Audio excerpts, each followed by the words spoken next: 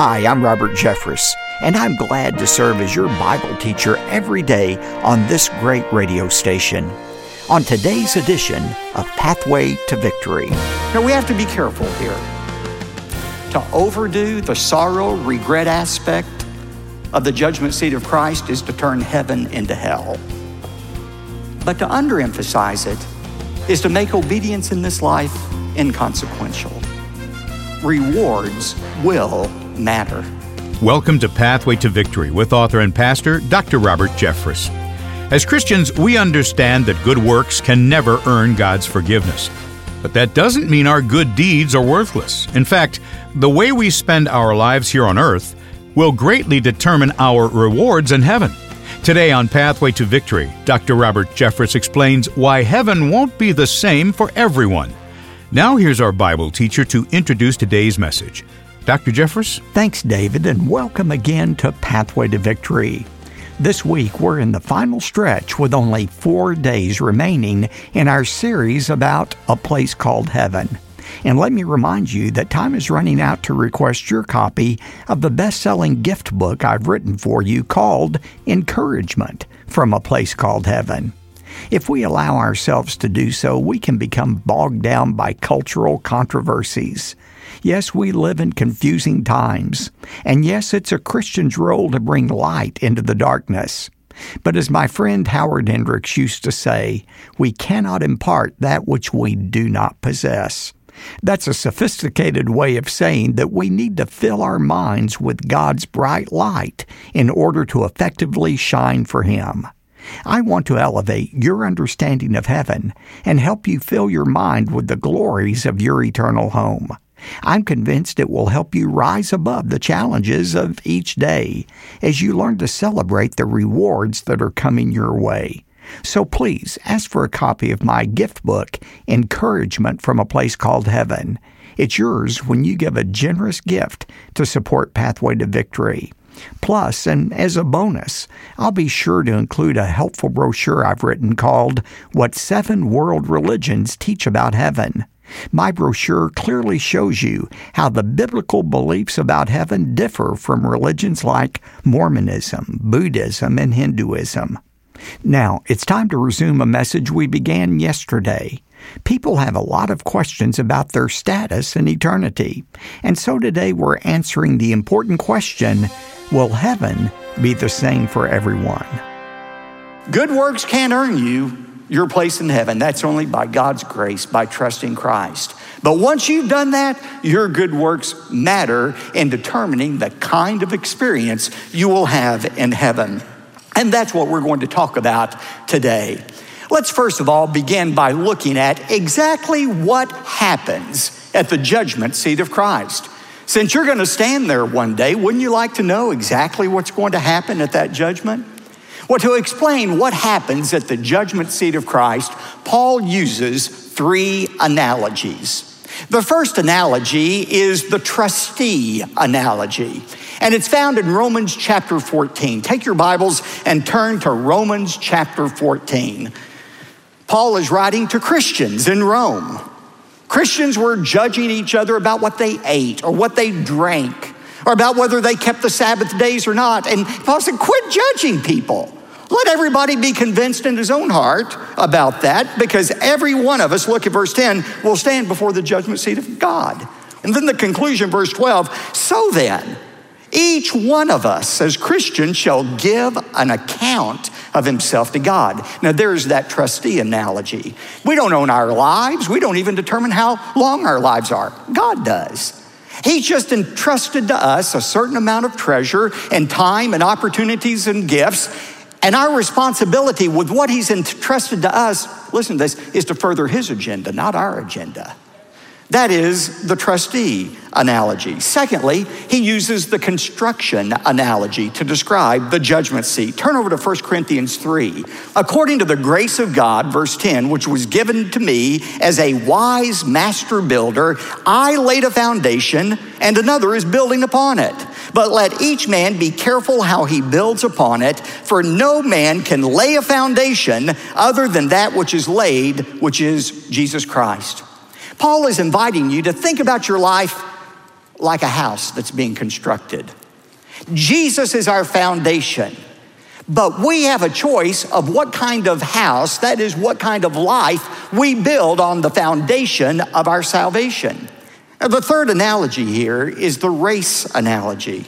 It's found in 1 Corinthians 9, verses 24 to 27. Do you not know that those who run in a race all run, but only one receives the prize?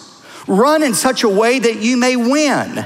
Everyone who competes in the games exercises self-control in all things. They then do it to receive a perishable wreath, but we an imperishable. Therefore I run in such a way as not without aim. Now, the readers in Corinth understood what Paul was talking about here. This was an allusion to the Isthmian Games that were held in Corinth every 2 years. Now, if you won in the Olympics in Athens, you got what? You know what the reward was? Gold. But at Isthmian, they were kind of budget conscious there. So you didn't get gold. Instead, when you walked up the judgment seat, the governor would place around your neck a wreath made of parsley or wild celery. A little step down from Athens, okay? That's what Paul is talking about here. Those who win these foot races, they do it for a perishable wreath. We do it for an award that is imperishable. You know, if you're going to win a foot race, a couple of things you have to do. First of all, you have to start when the official sounds the firing gun.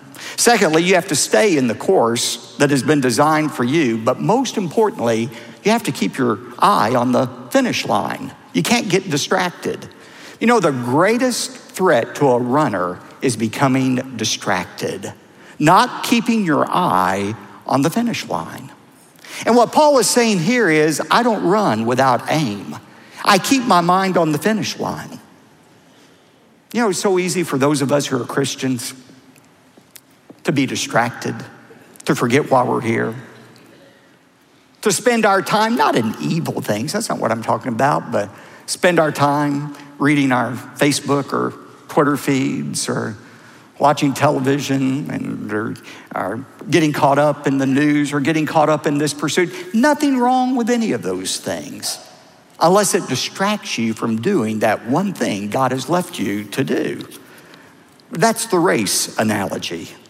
Well, what are the consequences? I mean, if we're all going to make it to heaven anyway, does it really matter? Do these eternal rewards matter? Well, there are two possible outcomes of our standing at the judgment seat of Christ. One possible outcome is rewards. There will be rewards for some Christians.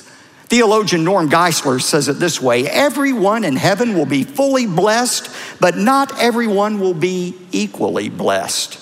Every believer's cup will be full and running over, but not everyone's cup will be the same size. You know, a lot of us say that's not fair. I mean, shouldn't everybody be treated equally? Shouldn't we all just get participation trophies and call it a day? It doesn't work that way in heaven. We are going to be rewarded for what we've done. In Revelation 22, verse 12, Jesus said, "My reward is with me to render to every man according to what he is what? According to what he has done." God cares how you behave. God cares what you do in this life. Again, 2 Corinthians 5:10, we shall be judged according to the deeds we have done in the body, whether they're good or worthless. These rewards that Christians receive, some Christians receive, are referred to sometimes in the Bible as crowns. How many of you have heard about a Christian's crown in heaven? I put on your outline, there are at least 5 different crowns that the Bible talks about that are possible rewards we will receive in heaven. Let me go through them with you real quickly. First of all, there is the imperishable crown. This is the reward for living a spirit-filled, disciplined life. Again, Paul mentions it in 1 Corinthians 9:25. Everyone who competes in the games exercises self-control in all things. They do it to receive a perishable wreath, but we an imperishable. This refers to a spirit-filled, spirit-controlled life. Secondly, there's the crown of exaltation. This is a reward for those who have dedicated themselves especially to evangelism, winning people to Christ, and discipleship. It is mentioned in 1 Thessalonians 2, verses 19 and 20. For who is it that is our hope or joy or crown of exaltation? Is it not even you in the presence of the Lord Jesus that is coming? For you are our glory and our joy. Thirdly, there is the crown of righteousness. The crown of righteousness. This is a reward for those who live their lives obediently in anticipation of Christ's return. Those who are so caught up with the idea of Christ's return, they're looking for his appearing, that they live righteous, obedient lives. 2 Timothy 4:8, Paul talks about this. In the future there is laid up for me the crown of righteousness, which the Lord, the righteous judge, will award to me on that day, and not only to me, but to those who have loved his appearing. Living your life in anticipation of the return of the Lord. Fourth, the crown of life. This is a crown reserved for those who endure specific trials and tests in life without denying Christ or giving up their faith. James 1:12, blessed is the man who perseveres under trial, for once he has been approved, he will receive the crown of life. I think about our Christian brothers and sisters around the world right now, in the Middle East, who are being put to death, being decapitated, burned alive for their failure to renounce Christ. There's a crown awaiting them for that. It's not just to martyrs, though. It is anyone who goes through the trials of life without giving up his faith. Fifthly, the crown of glory. This is a crown that is reserved for pastors who lead their flocks in a way that is pleasing to God. In 1 Peter 5, Paul says, and when the chief shepherd appears, you will receive the unfading crown of glory. Earlier in that chapter, he says to pastors, shepherd the flock of God among you, exercising oversight. And when the chief shepherd appears, you will receive the crown of glory. You know, I read that passage every Saturday, once a week. I read that passage as a reminder that this church is not my church. This church belongs to Jesus Christ. This is his church. He's the chief shepherd. I'm just the fill-in, the stand-in, the under-shepherd. And one day, I'm going to stand before God and give an account of how I have led this congregation. Believe me, that is a sobering reality in my life. That is the crown of glory. Well, what do these crowns actually mean? Billy Graham once wrote, Jesus did not call us to wear a crown in this life. He called us to bear a cross and live for him in the face of ridicule. When we get to heaven, though, we will put our crosses down and put on the crowns he gives. Now, some people believe that these crowns are literal crowns that we will wear, but that we will throw them down before the throne of God. Are these crowns literal crowns? My own belief is these crowns may be literal crowns, and indeed we may cast them before the throne of God as a sign of our worship of God. But that doesn't negate the fact that these crowns represent real, tangible rewards that will extend throughout eternity. You say, what kind of rewards are you talking about? This isn't my imagination. This is what the Bible says. There are three kinds of rewards that these crowns represent, I believe. First of all, these rewards include special privileges in heaven. Special privileges in heaven. The Bible teaches some people are going to receive a special welcome from God, like a ticker tape parade, according to 2 Peter 1:11. Some people are going to have special access to the tree of life, according to Revelation 2:7. Some people will even have special treatment by Jesus himself. Jesus isn't going to treat everybody the same in heaven. There's special treatment, according to Luke 12, verse 37. Secondly, I think these rewards entail special positions in heaven. Those who are faithful in this life are going to be put in charge and have more responsibilities in heaven. Jesus taught that in Matthew 25:21. Remember the parable of the talents? Jesus commended those who were faithful with a few things and said they will be put in charge of many things. Enter into the joy of your master. Thirdly, I think the rewards in heaven entail special praise. Special praise. Can you recall something your mom or dad might have said to you that was especially encouraging to you? Son, daughter, I'm so proud of you. Or maybe you can think of something your employer said to you, like, you know, you're doing such a great job. We couldn't make it in this company if it weren't for you. You know, you hold on to those things, don't you? You replay them over and over in your mind. If we can get that excited about what a parent or an employer says to us, think about what it's going to be like if we were to stand before God at the judgment seat and see a smile across the face of Jesus saying, well done, good and faithful servant. That's a reward worth working for. And that's what's going to be awaiting some in heaven. Special privileges, special positions, special praise.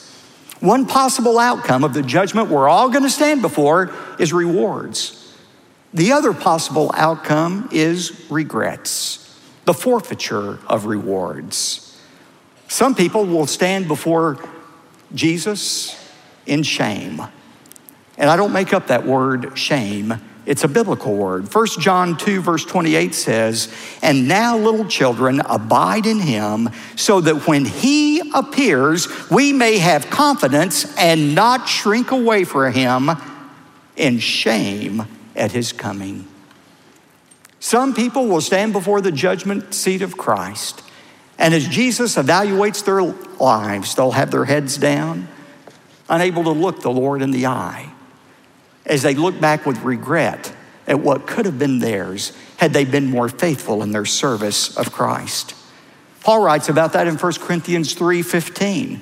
He talks about some people having their lives made of silver, gold, and precious stones endure. But he says in verse 15, if any man's work is burned up, he shall suffer loss, but he himself shall be saved, yet as though through fire. There will be real measurable loss some people will experience in heaven. And there'll be regret as people look and see what could have been theirs had they been more faithful to Christ in this life. Now, I know what you're probably thinking. You're saying, wait a minute, Pastor, I thought heaven was supposed to be a place of complete, unending joy.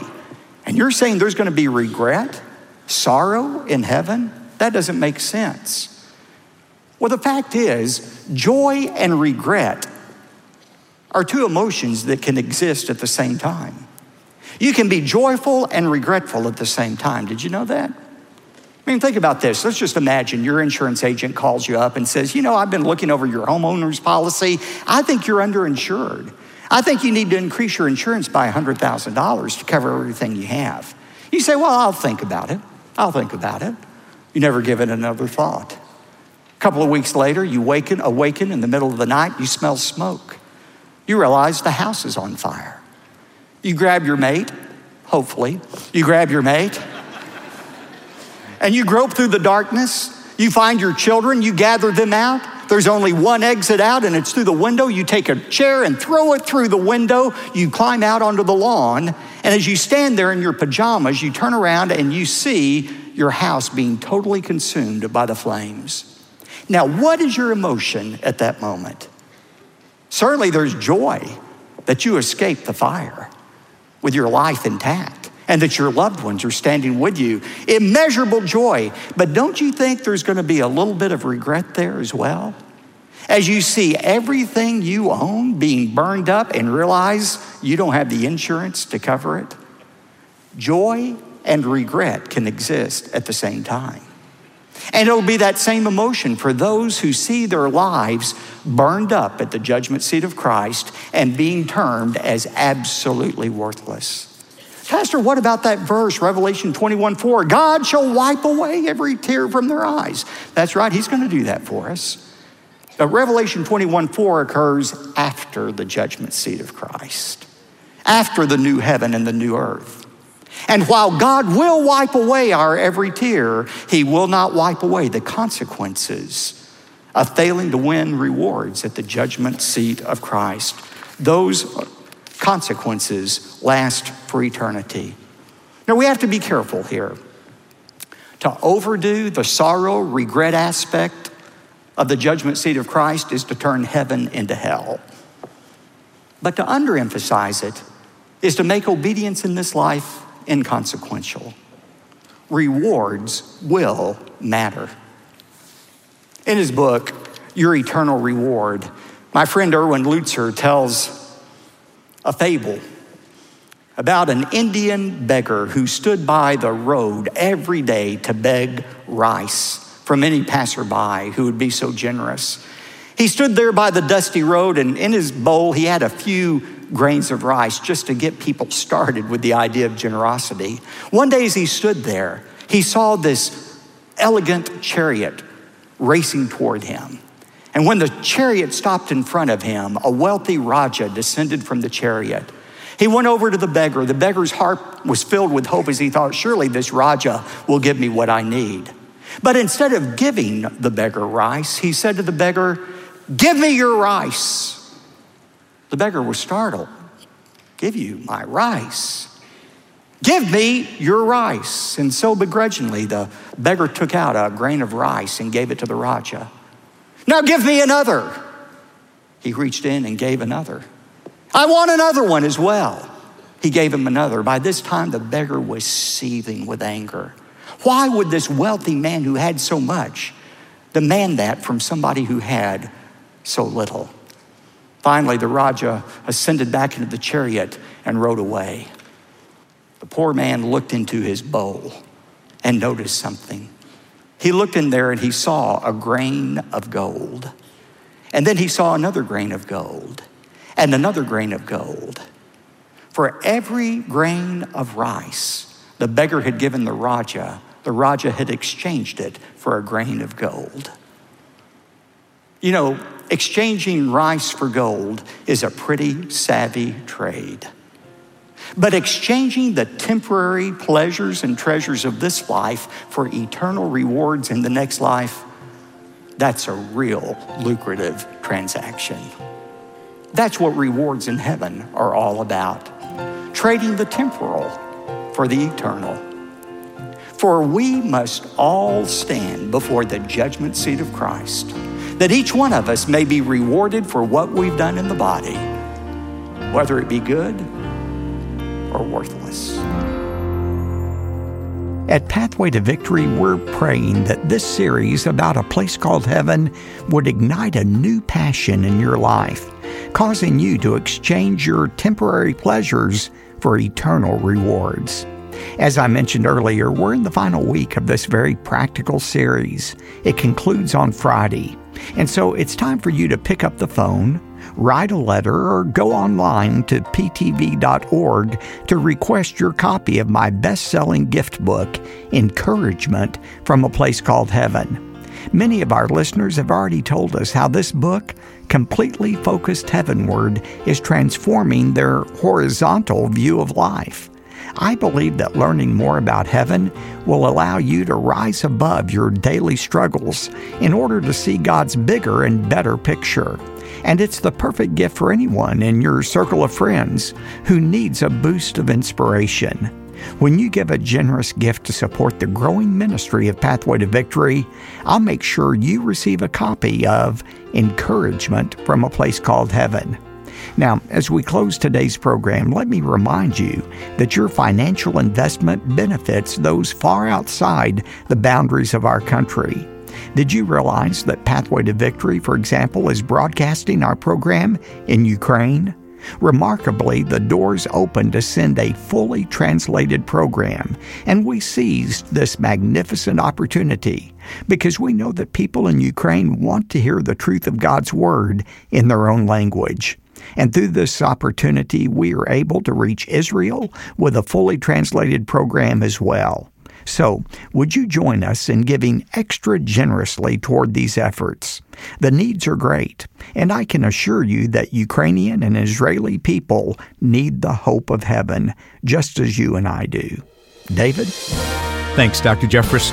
When you support the ministry of Pathway to Victory by giving a generous gift, you're invited to request a copy of the best-selling gift book from Dr. Jeffress, Encouragement from a Place Called Heaven. Ask for your copy when you call 866-999-2965 or visit online at ptv.org. Now, when you give $75 or more, you'll also receive both the CD and DVD teaching sets for A Place Called Heaven. Plus, we'll also include a copy of the original best-selling book by Dr. Jeffress titled A Place Called Heaven. But time is running out to take advantage of this offer. Request the complete package of Heaven resources when you call 866-999-2965 or visit ptv.org. A lot of listeners prefer to contact us by mail. P.O. Box 223, 609, Dallas, Texas, 75222. Again, that's P.O. Box 223, 609, Dallas, Texas, 75222. I'm David J. Mullins. Join us again next time when Dr. Jeffress begins part 1 of the message called, How Can I Prepare for My Journey to Heaven? That's Wednesday, here on Pathway to Victory. Pathway to Victory with Dr. Robert Jeffress comes from the pulpit of the First Baptist Church of Dallas, Texas.